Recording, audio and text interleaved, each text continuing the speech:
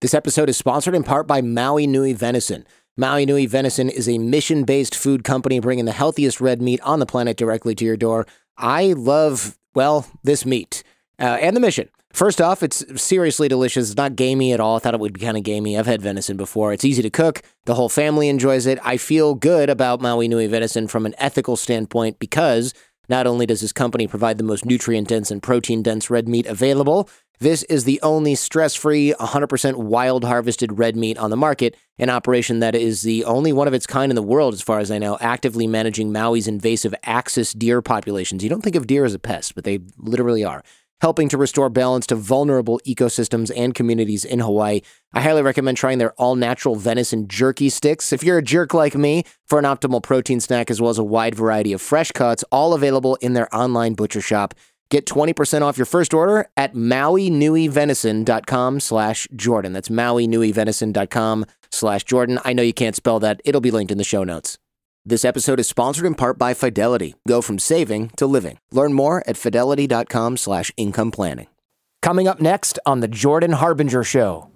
But I got on that table and I said, "Master, will you brand me? It would be an honor," as I was instructed. And later we find out in the trial, Keith tells Allison that the women should ask to get it so it appears consensual. Welcome to the show. I'm Jordan Harbinger. On The Jordan Harbinger Show, we decode the stories, secrets, and skills of the world's most fascinating people. We have in-depth conversations with scientists, entrepreneurs, spies, psychologists, even the occasional war correspondent, drug trafficker, hostage negotiator, or astronaut. And each episode turns our guests' wisdom into practical advice that you can use to build a deeper understanding of how the world works and become a better thinker. If you're new to the show or you want to tell your friends about the show, I suggest our episode starter packs. That's a great place to begin. These are collections of our favorite episodes organized by topic. It'll help new listeners get a taste of everything that we do here on the show. Topics like scams and conspiracy debunks, China, North Korea, abnormal psychology, crime and cults, and more. Just visit jordanharbinger.com/start or search for us in your Spotify app to get started. Today, part 2 with Sarah Edmondson and Nippy from the NXIVM cult, formerly of the NXIVM cult. Go back and check out part 1 if you haven't yet. Part 2 is, of course, a continuation of that interview. All right, here we go once again with Sarah Edmondson and Nippy Ames. A lot of people are going, okay, yeah, self-help cult. There's so much going on with sex with underage women and all these different things that people can see when they watch The Vow and all the different individual abuses. We don't have to catalog all of those. But there's the branding, right, where women who joined this sort of sorority that was inside the group, it was sort of this smaller, much smaller organization.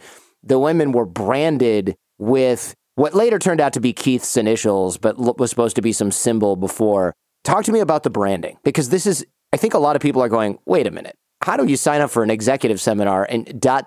you've got someone's initials on your pelvis, and I'll let people use their imagination for where that ended up. It's just a really big leap, I think, for a lot of people to wrap their head around. It is a big leap, and it's why I'm so grateful that The Vow did such a good job of showing what we thought we were building and leading people up to that spot. It's why I wrote a book, actually, so I wouldn't have to go into the details too much for the rest of my life. Right. But I'll give you the cliff notes. And truthfully, it's partly also just my own self-protection. And when I go into the nitty-gritty and I actually put myself there, it can be still re-traumatizing. So I try to kind of stay surface with it. And, you know, the tone of this pod is intelligent, but also lighthearted. Right? So, and Nippy and I laugh all the time, and I kind of have to. So that's my caveat, is that many things happened for me to agree for that to happen. And ultimately, there were step-by-step things that I agreed to: joining a secret women's group, having Lauren be my master, taking a vow of obedience. All, like I said earlier, it felt like an exercise. And I agreed to a tattoo. And she told me it was going to be very small and it would be this very symbolic thing that I did with my sisters. And I'd never been in a sorority. And there was an element that was definitely weird. I mean, my internal alarm bells were going off from the moment she told me about all this. But I was told I was doing it right, because it had to be it was a very serious commitment. And I was willing to make that commitment to her because I cared about her and I loved her and I trusted her. But the night of, it turned out to be a brand. And I don't even have a concept of branding other than like what's done to animals up until that night. Right. But that's what it is. It shows you own that person's flesh, right? Or that cow's flesh, as it would be with cattle. Which, by the way, was when I was telling people about it later, when I was trying to tell people about it in the organization, they were like, what do you mean branding? Like, that's what some farmers do to cattle to say that they owned the cattle. And they said, well, that's only that if you make it mean that. I said, no, that's what it is. But anyway, the night of, there's a lot of factors that's hard to explain. And I think you actually did a pretty good job earlier, Jordan, in terms of the frog in the pot of water. It's by that point, I'd given collateral. I'd made a vow of obedience. Talk about a peer pressure situation to the extreme. I'm with not only my friends, but women who in that situation, I'm one of the highest ranks of. And I have Lauren in my ear. I'm saying to her, I don't want this. This is not a tattoo. And it's not a dime size. It was 2 inches. It was like 2 inches by 2 inches. It was big. And without anesthetic. I didn't go first. I watched 2 women go ahead of me, and it was horrific. And I had what's it called? Like a gag? No, a mask, but COVID. A mask. Like doctor's mask. A doctor's mask, because the smell of flesh. Oh, okay. And we didn't want like anything to go into the wound. Like it was something out of a horror movie. And I quickly realized that, and then Lauren even said to me, like, you need to show these women how it's done. And I was gaslighting myself and I think that this is pretty clear in my book, where if people want to know what the internal process is like, I'm going, get the fuck out of here. This is so fucked up. Like, people think we're a cult already. Mm-hmm. This is a cult, you know. Then going in my other side of my ear, my brain, Keith's voice saying all the things we've been indoctrinated to believe about women, the worst parts of anyone, but specifically we believe it's women. Women always are looking for the back door. We're flaky. We have no character. We have no follow through. Fuck, I got to follow through. And I have this collateral over my head. She's got nude photos. She's got false confessions. I mean, never mind what I've given her. She knows everything about me. She's essentially my therapist. So everything was on the line, and I didn't feel like I had a choice. And that was the nature. Now we don't call the collateral, we call it blackmail. Right. When this happens outside of a group, it's called blackmail. Or when it's used as a threat outside of anything like this, it's called blackmail. And now, of course, it is blackmail inside the group, too. We talked about this with Amanda Montell. The way that cults control language is they go, ooh, somebody might say that's blackmail. Let's rename this something else. Let's call it collateral to encourage you to follow through on your promises. Let's not call this something super uber creepy. Let's make a euphemism for it that we then elevate to be something really great. And religions do this too, right? I don't want to get 8 billion emails, but religions do this too. So we're going to leave it there. We'll leave it at that. Yes. But I got on that table and I said, Master, will you brand me? It would be an honor, as I was instructed. And later we find out in the trial, Keith tells Allison that the women should ask to get it so it appears consensual. Right. And I think anyone with a brain could tell, I'm married to Nippy. I would never consent to have another man's initials next to my crotch. Mm-hmm. I didn't find out about the initials till weeks later. That was kept from me. Like, even if I had agreed and I wanted that brand or whatever, the fact that was kept from me was like the biggest betrayal of them all. And to answer your question from about an hour ago, that's when I figured out I was in a cult. It wasn't even the branding. It wasn't, because the night of the branding, I was so bought in. I was so indoctrinated. I was proud of myself when I was done. I even said to the other women who went after me, like, it's awful. I'd pushed through it. Like, I felt like we'd been taught that pain is love. That sounds super abusive, but okay. I know. That is fucking creepy. Holy crap. And then I had Lauren's face looking at me and we're all crying and like, it's emotional. And I went through this thing and I came home and like, I couldn't tell Nippy. And I'm like, he doesn't even fucking know what I went through. And I was so proud of myself and I kept it from him. And I was like nursing this fucking wound on my, and it was like awful. It was awful and also exciting.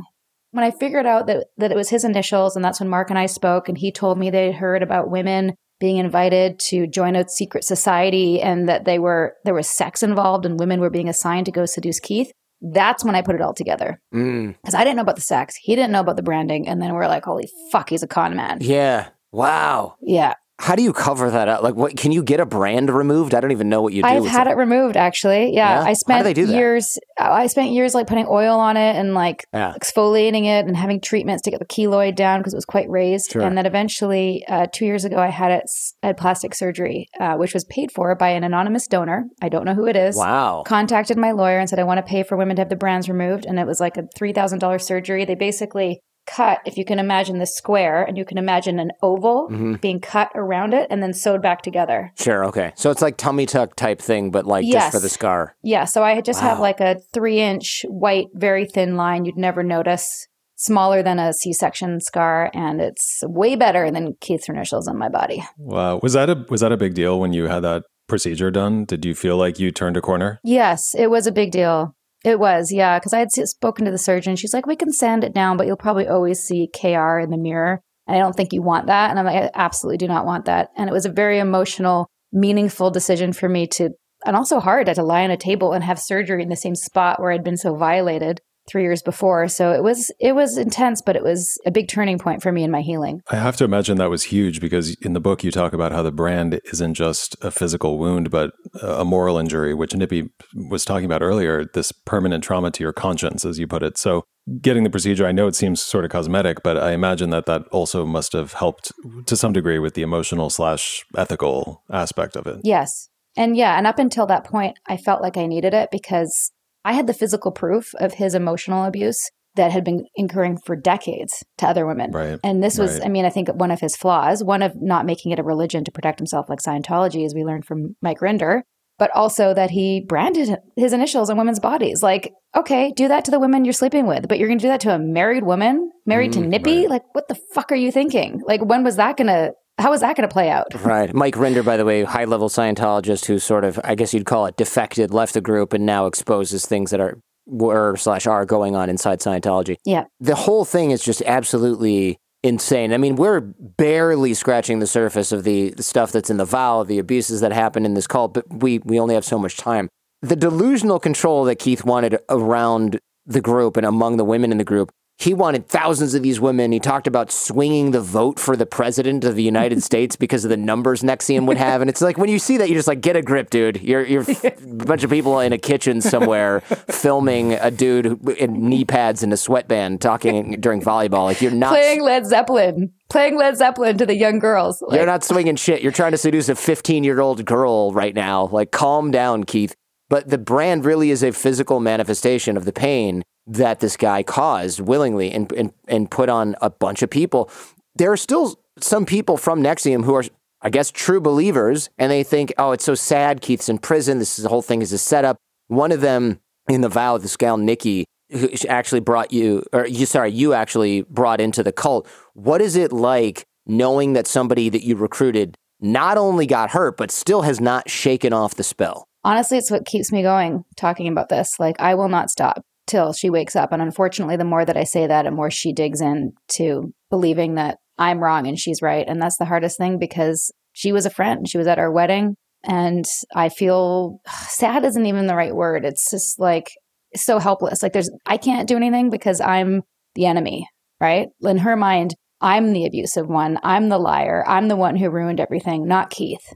So I can't help her, right? Like, she'll never talk to me or trust me. I have to find other ways to reach her, and I haven't stopped, and I do, and I continue to, and I hope that one day something I say or something that somebody says wakes her up in the same way that we were able to wake up, and I believe that's possible. Other people say it probably will never happen, given the fact that she was, has seen the trial, she's seen the vow. Every episode of season 2, I thought, oh my God, this is going to wake them up. Mm-hmm. This is going to wake them up. Wait, Keith let Pam sit in her own shit while Nancy made breakfast? Right, yeah. Like, of course that's not illegal, but that's awful. Right. This anecdote is about, there's a woman who's really, really sick. She's being taken care of. She had cancer, I believe, right? Is that what it was? Yes. There's a scene in The Vow where Keith's like, oh, she had an accident. Oh, and Nancy goes, oh, I'll go help and I'll change it. And he's like, no, make breakfast, sit down and talk with me. And then they find out that she actually hadn't just sort of like wet her diaper or whatever. I'm not trying to, I want to make this sound dignified. I'm doing a terrible job. But she had actually, she had been in her own feces while they sat and ate breakfast, and he just didn't give a shit. He just didn't care. And it's so obvious, even in the footage, that it was like an inconvenience for him that somebody else wanted to take care of a cancer patient while he wanted to have a chat and eat an omelet. Right. It's crazy. I mean, it really summarizes the guy in one anecdote. Right. But when you see something like that, to your point, Sarah, it's like, how does somebody see that part of the story and not think, wait, at a minimum, I need to reevaluate what I think about this guy? What is the psychology of somebody who clings to an organization after so much evidence has come out? Is it the inability to tolerate the cognitive dissonance of hearing different, competing evidence? Are they embarrassed to have to stop and say, wow, I might have been wrong for a decade plus of my life? Like, what keeps people involved? There's a long answer and there's a short answer. I'd say in short, it's pride. I think for the people that are remaining, the fact that they can't get in a conversation where they're not curating and they get their ideas challenged and they get agitated when their ideas are challenged and you're not obedient to their narrative speaks to, I think, they're protecting their self-image, and they will cling to anything that will allow them to keep their image of themselves intact, right? And they hide behind altruism as a means to do it. So now they're social justice warriors. They're trying to fix the legal system because that's in line with the self-image that they want to flex and portray. So they're willing to actually destroy the principle that they're pretending to uphold as a means to keep their self-image intact. And then they pretend that they're not doing it. And then they pretend that they're not pretending when you call them out on it. So I think the most compassionate thing to do is leave them alone. I think anytime you try to do something to help them, they will make it bad, villainize you, and proof that what they're saying and their narrative is true, or being abusive or whatever. And that's sometimes the hard thing. And I try not to talk about it, specific people, but I'll talk about the process that I see in hopes that people can understand what they're looking at. And I think that's a broad kind of generalization of what you're looking at with them. What does somebody like Keith Raniere really want? Watch The Vow. I keep asking myself, what is this guy doing? I understand it's about power, it's about attention, it's about pleasure. He seems to be a pretty textbook narcissist and or sociopath with kind of a weird 12-year-old boy level obsession with sex. But I'm scratching my head. It's true, man. I mean, that's the best bio I've heard in a while. Mike Rinder called NXIVM Keith Raniere's wet dream. Yeah. So that sums it up. It's just like I'm scratching my head about what the needs are ultimately about, because it seems he spends so much time and energy gratifying these impulses that were ultimately just seemingly really superficial, self-serving. Is there something that drives a guy like Keith deep down, or are personalities like Keith's just black vortexes of need and approval-seeking behavior, and there's just no deeper principle? Both. We've learned from the experts that a lot of these people never get evaluated, even when they're in jail, so we don't really know. But from our not expert research, all of these guys, like David Koresh from Waco, Texas, and I think Dahmer as well, and Keith, they all have had these bad experiences with their parents. And I'm sure you've heard about like attachment theory. Yes. Mm-hmm. Yeah. So basically poor attachment. In conjunction with, I would say too. Yeah. So basically like talking about an inner deficiency that exists in the real world, he feels like a tiny little worthless piece of shit underneath it all, and found a way to control through his sexual prowess or whatever. And we actually just interviewed his girlfriend at 18, who's Karen Unterreiner in The Vow. And she shared how he was a stud. It's hard to believe. It's hard to believe when you watch The Vow, but apparently in the 70s, in the late 70s, he was built and had, the feathered, hair, and he was smart and he was a stud. And he had lots of women going all the time. And I think that just covered up the fact that he felt like a worthless little pudgy nerd on the inside who didn't get enough love from his mother. That's my dime store analysis. Yeah, it makes sense. He had a pathological need for whatever that was, and that's one of the reasons he probably was built back then, or whatever, had the hair. And then when that became impossible, he became Mr. Knee Pad Volleyball Sweatband guy, and just different stages, different phase of life. Yeah. God help me that he doesn't get out of jail, because I will be sued for libel times a million after that statement. But yeah, sorry.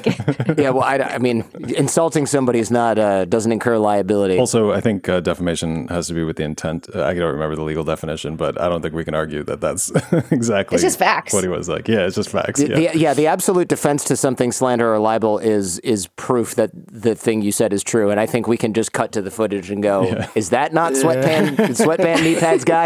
And also, really, libel is when you say somebody's a pedophile, which I'm just saying, it's in the video. Also proven. So Keith was given a 120-year prison sentence. He lost his appeal, last week or something like that?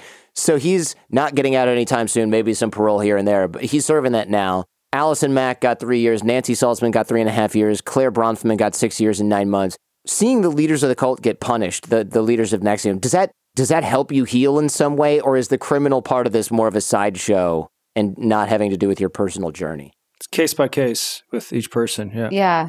Mm-hmm. Overall, I think everyone's happy that Keith is behind bars. The world is safer. Sure. The other people, I don't know if the world is safer with them behind bars, but there's also legal precedent. So you can't, you have to follow when people commit crimes.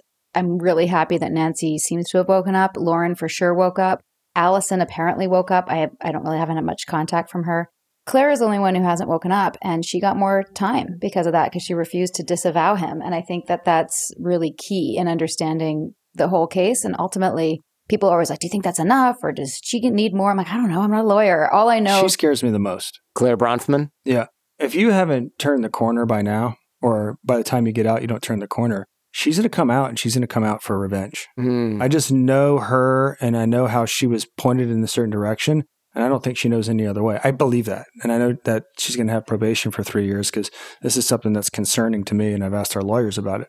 I don't know who she would go after and who she has the most vengeance for. I think it might be Mark Vicente. It might be some of the women, but I don't think she's going to not re-engage that somehow. I think it's an itch that she can't scratch. I hope I'm wrong, but I just don't. There's no indication that she's eaten her crow on this appropriately, like everyone else has, and dealt with the shrapnel that went off when Keith Raniere went off.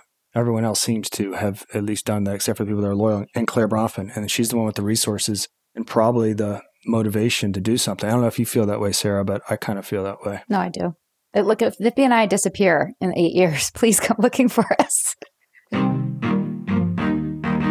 You're listening to The Jordan Harbinger Show with our guests, Sarah Edmondson and Nippy Ames. We'll be right back. This episode is sponsored in part by Maui Nui Venison.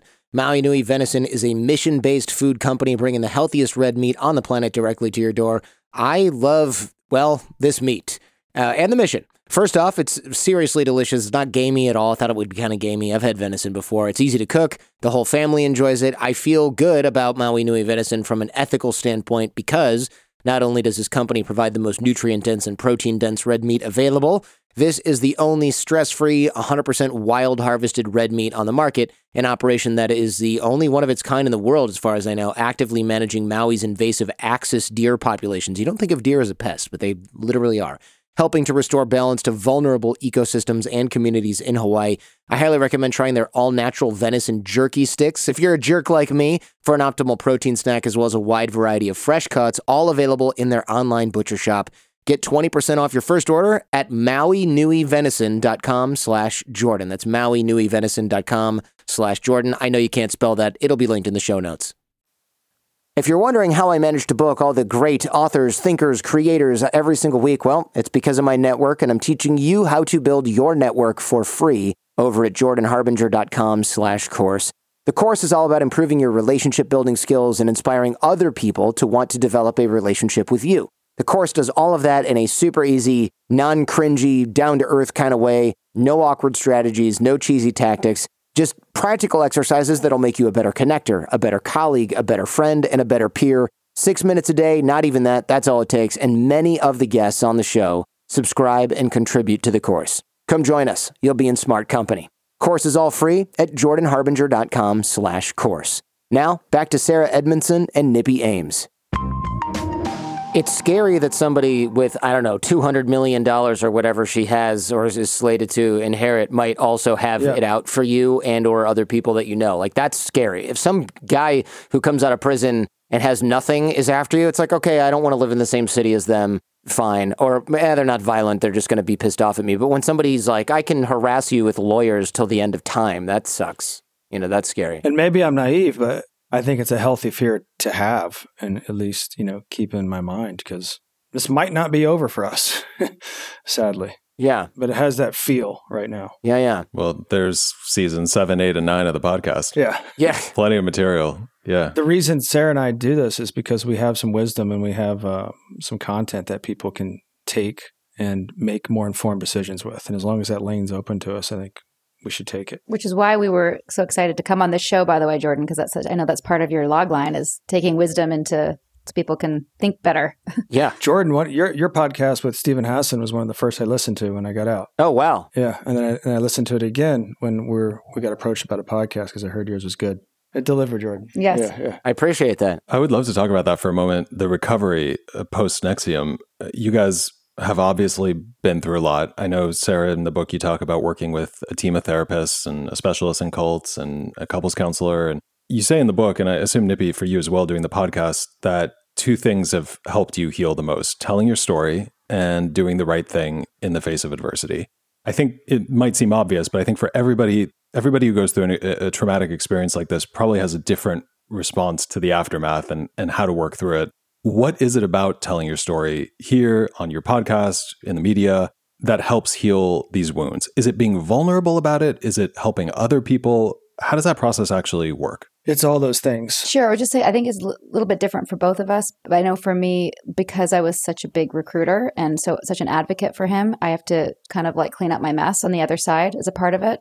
And also, I'm the same person as I was before. I bet on the wrong horse with NXIVM, but I've always wanted to help people. And now I feel like I actually can help people with the lesson that I learned. And, you know, if I had these red flags as knowledge in my tool belt, I would have protected myself. And there's so many people who are vulnerable, as, you know, you talked about with Amanda Montell and Stephen Hassan. These things are everywhere. Everyone's susceptible to it, no matter what you think. And it's such a clear, purposeful thing that I feel. And that fixes, for me, this like mess of the 12 years before. So it's just part of my healing journey. And that's very cathartic. And getting to work with my husband on something that we can do together that's positive and legitimately helping is the best for us. Yeah, the gist of that, and I think to add a little bit is, you know, we have this lane and it's important that we stay in it. But the principle-based reasons, at least for me, is like the abuses of power that went on in a cult aren't proprietary to a cult. They go on in a lot of other places in our society. So if you can really articulate what they look like and sound like in your domain where it happened to you, people can go, oh, well, I see that here at work, or I see it at the local YMCA or something like that. So then they have a language and they have a means to identify abuses of power. That's great. I mean, and I also figured at a certain point, because Sarah's more inclined to say yes to things and I was more inclined to say no, I recognize someone's going to grab my story and run with it. And I have to tell my story. I wasn't particularly interested in having our personal life become other people's entertainment. And if it was going to happen, it was going to happen under, you know, with my influence and what I had to say and my wisdom. So that was a large part of why I decided to get involved and do it. And I also recognize, you know, Sarah has a demographic that she's going to reach and I have a demographic that I'm going to reach. And while I think there's less men that were involved with this type of organization, it was only because I was targeted differently, not because I wasn't vulnerable to it. And I'm kind of the guy who's in the back row with his arms folded, a little bit cocky. This couldn't happen to me. Sure. I was that guy. I mean, you know, I was that guy. I was like, this couldn't happen to me. I was, you know, cocky, arrogant, and it did. And because I thought it couldn't happen to me, it created that blind spot for me. So in a lot of ways, I'm talking to that guy right now who's out there thinking that, you know, it can't happen to me. And hopefully I'll inform him to, you know, make a better decision in life. Yeah. What advice do you have then to somebody who's involved in an organization, whether it's a self-help group or a religion or a spiritual community or even some online forum or something like that? What would you recommend they do to determine whether they're involved in an unethical organization or whether their involvement or dependency on a group is unhealthy? For me, ask questions. If you challenge and you get pushback, I think that's enough. Peace out. Mm-hmm. And also research. Like we never researched NXIVM. Obviously all that. Yeah. Like research it. And if there's any smoke, there's probably fire. And if they say, oh, that person was just a woman scorned or she's crazy, you know, like any guru or leader will say that about any defectors, that they'll just dismiss all of it as like lies or smear campaign. And talk to people outside the group, talk to the experts and research it. If there's a cult website and it says this is a cult and this is why, it probably is. And there's so many resources. In fact, I'll give you for your show notes, I have a resource page on my website and there's a link to Stephen and Amanda and there's tons of videos and quick things on YouTube that you can watch and determine. But if you're like being isolated, if you're being gaslit, if you're being encouraged to ignore your intuition, if you're feeling pressured, if you're being punished publicly, all of those are very obvious red flags that I see now that I think people can look to. How do people stay maybe honest with themselves and with other people about their involvement or their feelings or their commitment? Because I would imagine at some point you're lying to yourself or hiding how deep you are in an organization like this because you maybe know it's a little bit weird. Well, I think that goes back to the question you asked about the loyalists. I think part of them knows that it's bad, but at this point it's like people trying to get their money's worth. You know, I think that's a key thing that keeps people in, and they're just unwilling to admit, oh, I made a bad decision. They ignore. Same thing in a domestic abuse situation. They're like, oh, I can't have missed that. I must be wrong. So I think that plays a big part too. So if somebody does ask these questions and then realizes, hey, I might be in trouble, I might be part of something bad or something dangerous, what do they do? Who do they turn to? How do they get out safely? Is there anything they should not do? Yes. Do not go to the leadership and tell them they're thinking about leaving. Okay. Try and talk them down. Yeah, do not do that. Find a reasonable reason to leave. When I left, it was my grandfather was sick in Toronto, so I didn't attend that training. And that was true, actually. But, you know, you can make something up. When I left, it was because my wife got branded. Yeah, valid. Fair enough. But, I had to have a cover story for a bit. But most people can get away from the group. Some people are, if you're stuck in a compound, that's a different situation. But any way to get out of the group and talk to any of the cult experts that I mentioned, or, law enforcement, getting therapy, but definitely don't tell the group that you're leaving, and just find an excuse that it would be acceptable within that group to leave. I have one other thing I'd love to ask you. Yes. Even talking to you on this show and certainly in the documentary, you guys seem to have a really good sense of humor. And it comes through on the podcast as well. Even when things got really dark, you were able to laugh at yourself, at the whole situation, at Keith or whatever. Do you think that your sense of humor played a role in your ability to see through NXIVM to some degree? And more importantly, your ability to process what happened to you and survive? Because I feel like there's something about humor that is, entails a certain flexibility and a certain distance from what's happening. And I also wonder maybe if it's part of resilience. Do you guys think your sense of humor played a role in all this? Okay, so here's kind of like my little TED talk on humor. Cool. Let's hear it. You have to do it in 1 minute, though, Nip. You got 1 minute. I can do it in 1 minute. Good humor has truth in it, right? There's no way around it. Like, because a good comedian can be meta about things in society, and it's true, and we're all laughing and nodding because it's true, that's what makes it funny. I was never going to subvert that, I think, when I was applying it to really any aspect of my own life. Like, and I come from a family where my brother's names are Huey, Dewey, and Louie, and my little sister is Daisy. For real. Right? And that's true. Oh God, that's true? Oh, wow, man. Why? But it's a whole nother, I always will look at things through that lens at some point. Now, how much that allowed me to protect me, I don't know. I think there was a certain kind of I was always meta about the sashes. So which means I think in a lot of sense, I'm in, but not blind allegiance in. And I was somewhat shocked to see how there was a blind allegiance to what I believed 75% of. It's staggering to me to see the people that are still, and even before all the information came out, it was still kind of are people not a little meta on this? So I think if my definition of humor holds up, I think that might be one of the things that I had that meta lens. And you can even see, I do an imitation of Keith before we were out. I just was pretty good at imitations and ended up doing one at Nancy's party. Mm-hmm. And we had lost it for a while. And the Val wanted us to find it. And I couldn't find it for season 1, and I found it too late and they didn't put it in or whatever. But when we went back and watched it 3 years out, it was funny, to make fun of him. But it was also, we were like, oh my God, the stuff I was saying was actually what he was doing. Oh, interesting. There was something I was sensitive to. I don't know why. I'm not going to sit here and say, whatever, but it's a long-winded answer of saying things you don't know are going on around here. But I was just imitating what he was doing. Oh, wow. Your subconscious picked up on his creepy shit, probably. Yeah. Yes. Or it was safer to explore in a bit than to do head on. Yeah. Yeah. Mm-hmm. It's like a comedian can say all kinds of stuff and he goes, just jokes, people. Come on. It's a comedy show. And it's like, no, you're just kind of being a little bit racist, but okay. It's the adage. Yeah. You guys might appreciate this. People tell the truth when they're joking and lie when they're serious.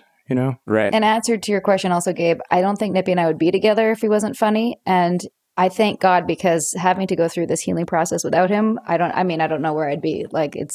We've had hard times, but we also laugh daily, and you have to laugh. Our hard times are petty. We were in a sex cult for 12 years. Yeah. And we missed out on all that. Yeah, I know, right? We found each other though. You guys drew the short end of that stick. Yeah. Sorry. Yeah. I say I'm winning. I married Nippy. I got 2 beautiful boys, but we have to laugh. Yeah, I say the fact that our problems are getting our kids to school on time as opposed to what they could have been is one thing I'm very grateful for right now. So I gotta ask, how old are your kids? 3 and 8. Is there any sort of hey, I'm watching a thing about your mom on HBO where she got her vagina branded. Oh, yeah. Anyway, there's cookies and milk in the corner. that's a little bit Troy knows. How are you going to handle that? Troy's 8. We just recently told him more, and he's like, if I ever saw Keith, I would knee him in the nuts. Yeah, that's good. I'll tell him more as he gets older, but he knows we were in a cult. He knows we got out. He knows Keith is bad and he's in jail. And, he knows his parents did the right thing. And I think that's a good template for him. I hope it is. That's all we can do. It's just, there's going to be some high school chatter about mom, for sure. There will. And maybe that will build some resilience. I don't know. Yeah, he's going to have a strong character. Well, he doesn't have to worry about seeing Keith because he's got a 120-year prison sentence and he just lost his appeal. And 5 years probation. Wait, is he going to be... 120 years and 5 years probation. Oh, plus 5 years probation. Got it. Yeah, that's my favorite. When they drew out the sentence, I was like, oh my God, they gave him probation too. It's like cherry on top. Yeah, just in case you ever get out, you're also, in case you live to 125 or 150, 60, whatever it is. Yeah. It's fine. I mean, he's at cause. So yeah, it's like, you did this to yourself, bro. I wonder how he's rationalizing that. Well, he knows all that stuff is BS anyways, right? Or thinks a lot of it is BS the way it's applied. So I'm sure it doesn't apply to Vanguard over there in prison. I wonder if he's up to his tricks in prison, because that's a good place to get people wound around your finger and manipulate other people. It's full of manipulators and sociopaths. He's trying all sorts of shit and getting in trouble and getting nobody likes him. Really? What have you heard? Oh, he's gotten punched and he's just trying to subvert the system. He just sued the Bureau of the Prisons or whatever it's called, because they stopped letting him talk to the loyalists, which he should never have been able to in the first place, because then he's still pulling the levers from jail. But he's still just doing his thing. Wow. Keith being Keith. Yeah, I saw he's flashing the flashlight out the window and the women are dancing outside. And I'm just thinking, this is such a bad idea. What are you doing? He's humiliating them. And that's the other reason I forgot to mention, Gabe, you asked earlier, why don't people leave, or what's the psychology? If they really were to admit what happened to them, it's incredibly embarrassing. Incredibly embarrassing. And the humiliation and the shame keeps it all shrouded. Like Nippy and I were so embarrassed when we figured out that we were wrong. Sucked. We ate that shit sandwich and it was awful, and it still is awful, but for them it's like 8 sandwiches, because they've sat through a whole trial now and so much more evidence. Well, tripling down doesn't help it either. Yeah. Now they're public about it, so now they have to go, wow, I was really wrong. The cost of coming out and changing your mind gets higher and higher the more you invest, which is terrifying to think about. And that's the organization wants you to double down and be loyal, but they're also ensuring that your self-image is going to be so much stronger and the cost of coming out so much higher that you probably won't leave the longer it goes on. It's wild. This is what they say about doomsday cults, right, Gabe? It's You're in the doomsday cult and the world's going to end tomorrow. And then when it doesn't, you think, okay, everybody's going to leave and the leader's going to be like, oh, oops, and no one's going to listen to you. But what happens is some people leave, but most people double down and go, no, we just didn't believe hard enough. That's why the aliens didn't come and pick us up. Or oh, we had metal in our clothing. And so they find some rationalization for why it didn't happen. And then they do it again the next time the comet flies by Earth or whatever that's supposedly hiding the spaceship.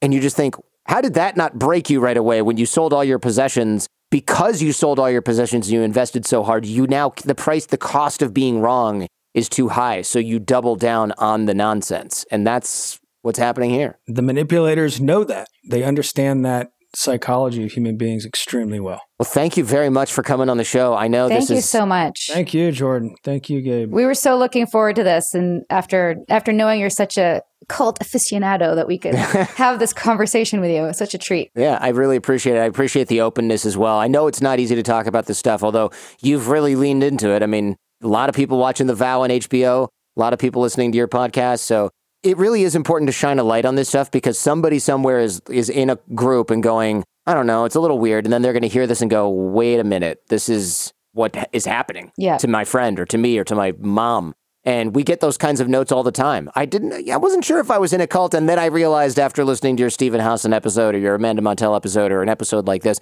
that this group I'm in is using, maybe it's not a cult, but they're using these influence techniques in a way that is coercive, and I need to leave. That's such a key point, and we say that all the time in our pod. We don't even have to call it a cult. It might not even be a cult. But if they're doing X, Y, and Z, and you don't feel good about it, then go join something else, or leave it. You don't have to stay. Or that person shouldn't be in the position of authority that they're in, at worst case scenario. Yeah. Yeah. Thanks for letting us tell our story. We appreciate you. I also really appreciate you reading the book, too. That means a lot.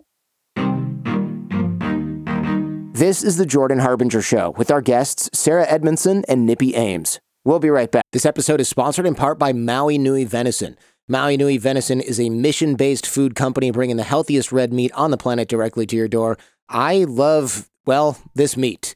and the mission. First off, it's seriously delicious. It's not gamey at all. I thought it would be kind of gamey. I've had venison before. It's easy to cook. The whole family enjoys it. I feel good about Maui Nui venison from an ethical standpoint because not only does this company provide the most nutrient-dense and protein-dense red meat available, this is the only stress-free, 100% wild-harvested red meat on the market, an operation that is the only one of its kind in the world, as far as I know, actively managing Maui's invasive axis deer populations. You don't think of deer as a pest, but they literally are, helping to restore balance to vulnerable ecosystems and communities in Hawaii.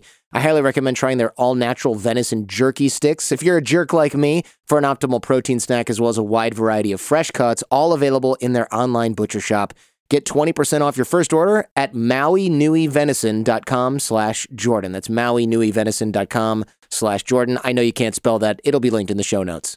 Back.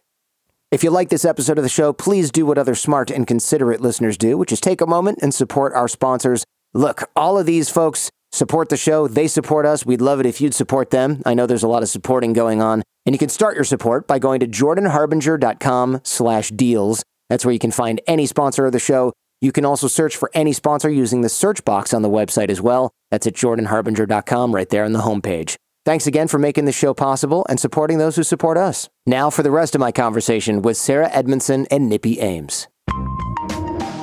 Gabe, what a story. I know it's hard to do these kinds of episodes where there's so much stuff, like 2 seasons of a show and a book, and the cult went for a decade and a half. It's like, okay, look, what can we do in 90 minutes? It's really hard to encompass everything. So much to talk about. I know. It's wild, yeah. It's crazy because a lot of cults do start with, oh, this is a great program for executive success where I can learn about some of the things that are holding me back, a la Dale Carnegie at the Learning Annex. And then it's like ... 8 years, 10 years later, I have cauterized my vagina and I'm the guy's on the run in Mexico and people are being torn away from their parents. It's just the boiling frog really is. It's quite a rolling boil. The right metaphor. Yeah. Absolutely. And kudos to Sarah and Nippy for being able to talk about it the way they did. I feel like they were very open and vulnerable with us. And I know for Sarah, especially with the branding, is probably an incredibly sensitive topic. It's just so hard to relive. But I admire both of them for being so open about what they went through. And I know that that informs their mission, you know, like telling their story, saving people who are in similar organizations. Like it's remarkable, the work that they're doing. It really is. Yeah. There's so many different bits of abuse in The Vow season 1 and season 2, but can we talk about the little gal from Mexico who gets locked in a room? Yes, I mean, please. I need to talk about that. I mean, look, this was one of the most disturbing stories for sure in The Vow season 2. So if you guys haven't seen it, there's this family from Mexico that got drawn into NXIVM, and basically Keith ends up grooming and sleeping with all 3 of their very young daughters. Yeah, underage. I can't remember I think one of them might have been 18, but then the other one was like 15. I'm not remembering the ages perfectly, but it was definitely illegal and very unethical. And gross, yeah. And super gross. And one of them, her name is Daniela, she's involved with Keith, and then she kisses another guy and she tells him, and Keith gets super jealous and possessive, again, like a 12-year-old. Right, like a man-child. He convinces her to go into isolation in a room in her family's house for 2 years to, quote unquote, repair the ethical breach that she engaged in. And in the doc, it explains that she basically went insane in that room. She had like a total breakdown, of course. She almost killed herself until she gets to this point where she's like, I either have to kill myself or like, and then she snaps out of it and she's like, no, what am I talking about? This sucks. F Keith, F NXIVM, F this whole situation. And she summons the courage to leave. But what's so crazy about that story, Jordan, is plot twist. She wasn't actually being physically imprisoned, which is what I thought when I was watching it the whole time. Right. I thought they locked her in this room. The door was unlocked, apparently, the whole time. Right. She could have left at any time, but she was too afraid. And she was too enmeshed in this organization to leave sooner. And so what I keep wondering is like, what keeps somebody like that locked in a metaphorical room? You know what I mean? And what narrative or what like mental model keeps you imprisoned in an organization that's doing these terrible things to you when you could leave if you wanted to? I can't really wrap my head around that. It's crazy to me, right? Is it fear? Is it the desire to please the other people? Is it pure brainwashing? Is that part of it? Right. Is it social pressure of other members? Because remember, her family's in NXIVM. She's in her family's home. They're the ones dropping food off at the door. I think that probably played a huge role in it. Mm-hmm. I think so. You got to wonder what the family members are thinking. Like, oh, this is the room where my sister's been locked in that we haven't seen for 2 years. This is fine. Right. This is totally fine. It's just what she has to do. Yeah. They're in the country illegally because they've overstayed their visas from Mexico. So she one of the reasons they asked her, why didn't you leave? She's like, I didn't have a passport. Right. I didn't have anywhere to go. I couldn't go to the police because they would have deported me, but my family lives here. So where was I going to, and what was I going to do? And she was also like, again, 15 or so years old. This is a kid. And it's just absolutely insane to me that somebody would do this to a child and do this to their own family. Celebrities also played a role here. I mean, we've seen this with Scientology. Celebrities are a major commodity in cults because they lend an air of legitimacy and prestige to the group. So Allison Mack from the Smallville series, the Superman-related thing, was in NXIVM. And you know what's funny about this, though, Gabe? She's so famous that when they go on the run in Mexico to escape, the cops are like, why is this famous celebrity with blonde hair? Maybe don't go on the run to Mexico with a blonde celebrity that people recognize all over the world, my dude. You freaking... Just one of many bonehead moves that this cult leader makes, Keith Raniere, where you're just like, you're not nearly as smart as you'd like people to think you are, dipshit. Well, also, like, what a weird look for him as a cult leader to be hiding out in a house in Mexico. And then the equivalent of the FBI, I don't remember who it was, like local law enforcement or FBI or federales or whatever, they find him at this house and he's just like hiding in a closet. Yeah, like right? a weenie. Like, total weenie. Yeah, it's just such a is this the word? Ignominious? I don't know if I've ever used that word in real life. Or ignoble. Ignoble or ignominious or just like a sad end. It's pathetic. And the whole thing is sad, but it's pathetic. It's like, this is what it has come to. But the crazy thing is that in his mind, he's being persecuted. He's being targeted. This is a conspiracy to take down his legacy and this amazing organization he created. Like, one of the most disturbing parts of the vow is learning that the narrative Keith has in his mind is so different from the reality. And that speaks to the narcissism and the sociopathy, but it also just speaks to like, this is so much of life is like, I have this story and you have this story and I'm involved in this organization. And these two narratives are completely incompatible. One of the most interesting episodes, in my opinion, of season 2 focuses on, they sort of cure people with Tourette's, which has no cure. And it's talked about in the book too, how this treatment was so effective with these people who had Tourette's. And I didn't want to throw the baby out with the bathwater because I'm thinking, wow, this is something that actually worked. It'd be a shame if something that was so promising ended up being discarded or lost as a result of this.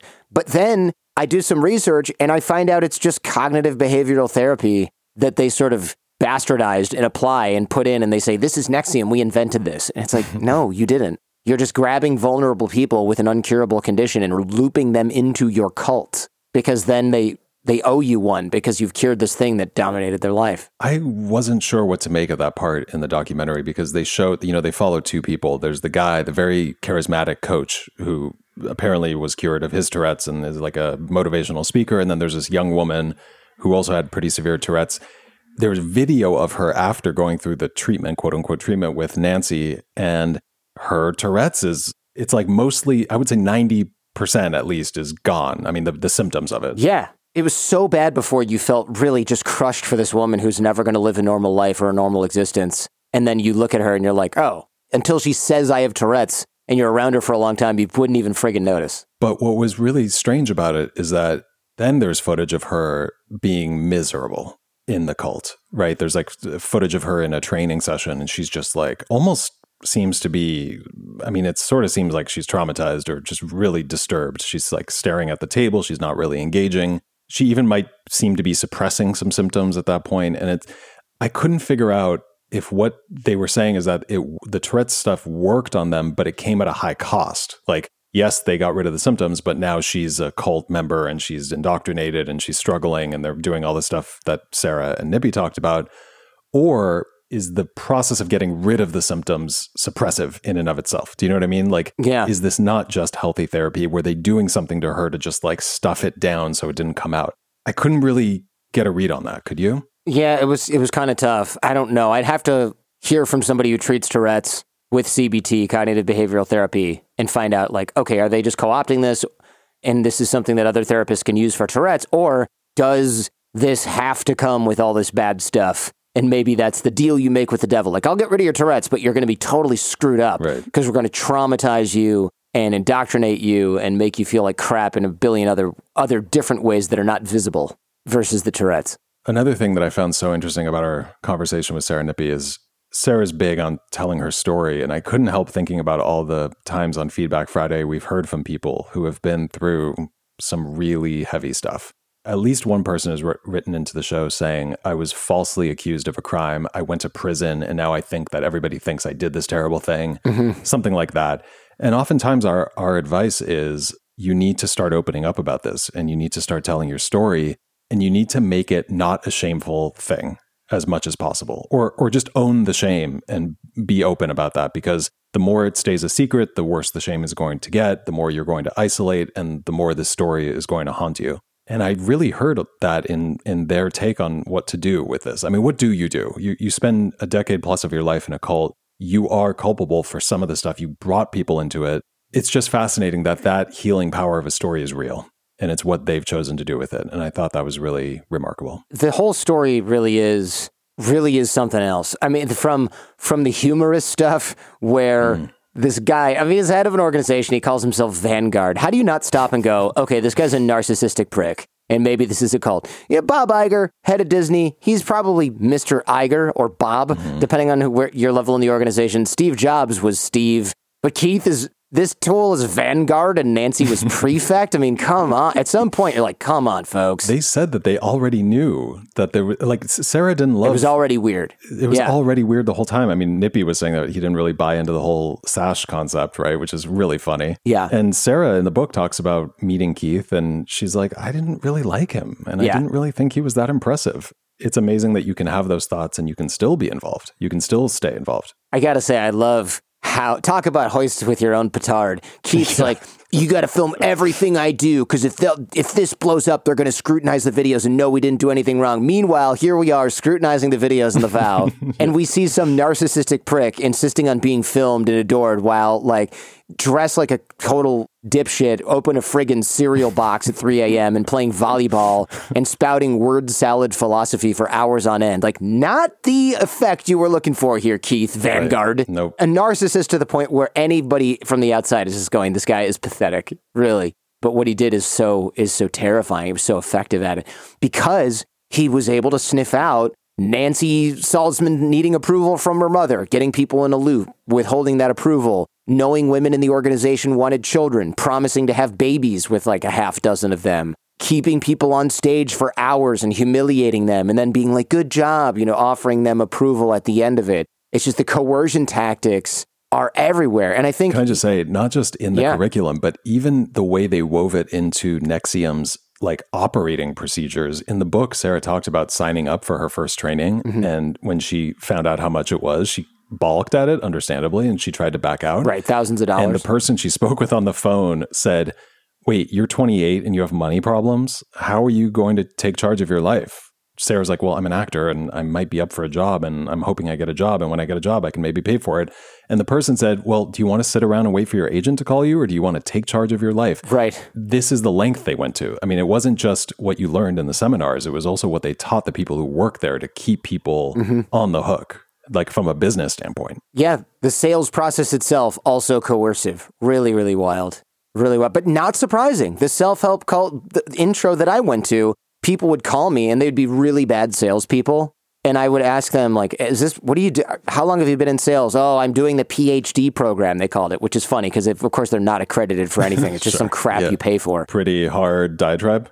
Yeah. When you're supposedly in this PhD program from this group, you have to make sales calls and sell other people the intro program and get people to upgrade. Always. And you're using like this crappy amateur sales stuff, but you're also repeating and rehashing the stuff that they used in the first one. Like, well, do you not want to improve your life? And it's like, of course I want to improve my life, but joining your stupid advanced program is not how I want to do it. Well, how do you know that you're on the right track? Because I'm enjoying success in multiple areas of my life and I don't feel like I need this. And I remember the guy goes, oh, well, it sounds like you're really happy. I guess that's done. And I was just thinking, like, this guy failed. Someone behind him is going to be like, you failed this. Yep. He's going to be in a cage for a few weeks. Yeah. Yeah. Now you have to eat dog food for a week or whatever. That's so crazy because one of the things, they talked about was this whole concept of being at cause, which means being responsible for your outcomes and for your life. Or even the concept of exploration of meaning, EM. Right? These are not controversial ideas and they have value. It's like in any, I mean, it's pretty 101 therapy stuff, right? Like you could look at a situation this way, but isn't there another way to look at it? Or you're complaining about your life and you're playing the victim, but didn't you play a role in this? Like, we have to appreciate that too. These are not crazy concepts, but they were weaponized by the organization to keep people involved and to break them down and then to build them up. And the great irony of that is that Keith had this idea of what he called a shifter. Oh, yeah. Which was an individual. It's basically an individual or a corporation that creates a problem and then uses that problem in order to profit from the solution, which the organization also offers. He talked about this. Sarah talks about it in her book. This is literally what NXIVM was doing. And Nancy Salzman talks about this, I believe, in the documentary too, where she talks about how they would tear someone down and then show them that NXIVM had the keys on how they could build themselves back up again. The irony of that is so profound. And it's another one of those moments that makes me wonder, like, you know, I know it's hard to see through it, but when they're teaching the very concept that they themselves are using and weaponizing, it's hard to imagine your brain not going, wait a second, I have to raise my hand and ask. Or I have to take a break and ask myself why I'm in this organization. I agree. When they give you the game plan, you got to be like, wait a minute. Isn't that exactly what we're doing here? Isn't that what they're doing? Yeah, it's so, man, but it's easy to say this from the outside. And it's a lot harder to internalize the idea that you are loved, you are whole, you're already complete, right? This core wound that most human beings share, and the idea that there's something inherently wrong or incomplete or unlovable about us, and that only this organization can help you fix this problem. It just seems like tapping into that core fear is a universal cult tactic. Yes. And frankly, a part of most major religions. But again, we'll leave that on the table.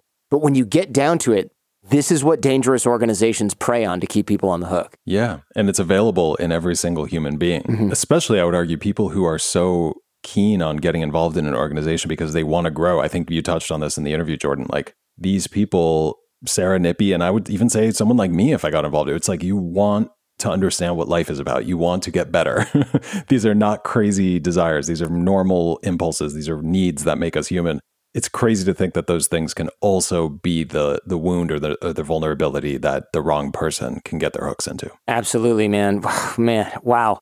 Really, really such a fascinating conversation. A little bit scary, although not because Keith is going to get out anytime soon. I mean, he's in prison for sex trafficking for decades and for over a century, among other crimes. But just because it's so easy to see how smart people can get sucked into something like this slowly over time, especially because somewhere in the United States or anywhere for that matter, and I don't mean even Scientology or other cults we already know exist, there's another NXIVM out there bubbling up slowly right now that we're going to see on HBO in 5 or 10 years. It's happening right now. Right. There's somebody listening right now who's in a group like this and is going, maybe. Yeah. I think that's why it's important to talk to people like this. Jordan, I was also so interested by the whole humor thing and how their being funny might have helped them get out. And Nippy had his theory on why humor is important. Sarah obviously is very funny, and she talked about why it's important to laugh at yourself. But as they were talking, I was also wondering whether being funny and having a sense of humor also makes you take yourself less seriously. Like, it's okay to have a laugh at yourself, or it's okay to be a little bit of a clown, or it's sort of safer for you to look at your foibles or your mistakes and be like, oh, what a ridiculous thing. I made that huge mistake. Ha ha ha. And you can get through that. Whereas a lot of the people who are still stuck in NXIVM, you know, Nippy was saying that their self-image is so important. It's so threatening to have to give up that self-image by admitting to themselves that they were wrong and that they were conned and that they've been involved in this organization that's been hurting them. But I do wonder if maybe when you're funny, your self-image isn't quite as important. It's not quite as brittle. So you're able to look at yourself and maybe say, oh, shit, yeah, I need to, made a mistake. And then, maybe you don't laugh at it immediately, but at least you have a little sense of irony or a little flexibility to not take yourself quite so seriously. The idea that that could be a superpower that could save you is fascinating to me. Once again, special thanks to Peloton for sponsoring this episode of The Jordan Harbinger Show. We really appreciate your support. You're about to hear a preview of The Jordan Harbinger Show with Amanda Catarzi, who was raised in a cult and later sex and labor trafficked. The women were trained to be insanely submissive, like you could never say no to any man. And then the men were trained in a very military way. These people are well-armed and well-trained. And it's a whole group that thinks that the world is evil and they need to repopulate the world with their people to bring the kingdom of God. When you turn 13 in that culture, you're an adult. So to be 13 years old, being courted by men twice my age, 3 times my age, to see if I would make a good wife, it was just kind of outrageous. So I moved to California to go to school, and I start training MMA. And my trafficker was there. He was actually one of my boxing coaches. Then he's like, I like you. And so now we're dating. So this is my first adult relationship. He's twice my age at this point. And then he would always take me up to his cabin on the mountain, which was really far away from everybody else. No phone service, isolation, and it was on a Native American reservation. So whatever they wanted to do to me, they could. Oops, you accidentally got gang raped. That was very common, of going to go train, and then all of a sudden, now that you've fought 12 rounds, now you're going to be raped. A girl ran a red light and T-boned my truck. So I pull out my phone and I text my trafficker and I say, hey, I almost just died in a car accident. And he said, is your face fucked up? And I'm like, no. And he said, well, you're still fuckable then. Something isn't right here. This isn't who I want to be. This isn't what I want. And it was like I was coming out of water. I had this moment of clarity, and I knew something wasn't right, and I knew this wasn't what I wanted, and I knew I needed to act fast in order to get out of that situation, because I knew I'd get sucked back in. To hear how she escaped her dire situation, check out episode 631 of The Jordan Harbinger Show. Again, really fascinating conversation. There's probably a lot more there. Big thank you to Nippy and Sarah. All things Nippy and Sarah will be in the show notes at jordanharbinger.com. Transcripts in the show notes, videos on YouTube, advertisers, deals, and discount codes all at jordanharbinger.com/deals. Please consider supporting those who support the show. I'm at Jordan Harbinger on Twitter and Instagram. You can also connect with me on LinkedIn. Gabe, where are you online? You can find me on Instagram at Gabriel Mizrahi or on Twitter at Gabe Mizrahi. I'm teaching you how to connect with great people and manage relationships using systems, software, and tiny habits, the same stuff I use every single day. It's our 6-minute networking course. That course is free over at jordanharbinger.com/course. Teaching you how to dig the well before you get thirsty, build relationships before you need them, and no cult tactics. Promise. Pinky swear. Come join us. Come join us. You'll be in smart company. This show is created in association with Podcast One. My team is Jen Harbinger, Jace Sanderson, Robert Fogarty, Millie Ocampo, Ian Baird, Josh Ballard, and Gabriel Mizrahi. Remember, we rise by lifting others. The fee for this show is you share it with friends when you find something useful or interesting. If you know somebody who's interested in cults, has seen The Vow on HBO and is talking about it nonstop, definitely share this episode with them. The greatest compliment you can give us is to share the show with those you care about. In the meantime, do your best to apply what you hear on the show so you can live what you listen, and we'll see you next time. I'm Brett. And I'm Alice. And together we host a weekly true crime podcast called The Prosecutors. In every episode, we bring our unique perspective as full-time prosecutors to the most famous and debated true crime mysteries. Whether it's Maura Murray, Scott Peterson, or the Delphi murders, Brett and I dig deep to bring you details you won't hear anywhere else. Our podcast is about more than just a story. We will walk you through the legal problems lurking behind every case, breaking down the complexities of the criminal justice system with humor and a personal touch. And it's not just true crime. We bring the same training and approach we've learned as prosecutors to classic mysteries like the Dyatlov Pass incident and the ghost ship Mary Celeste. So if you're looking for a true crime podcast with a different point of view, The Prosecutors is the one for you. Find us wherever you get your podcasts.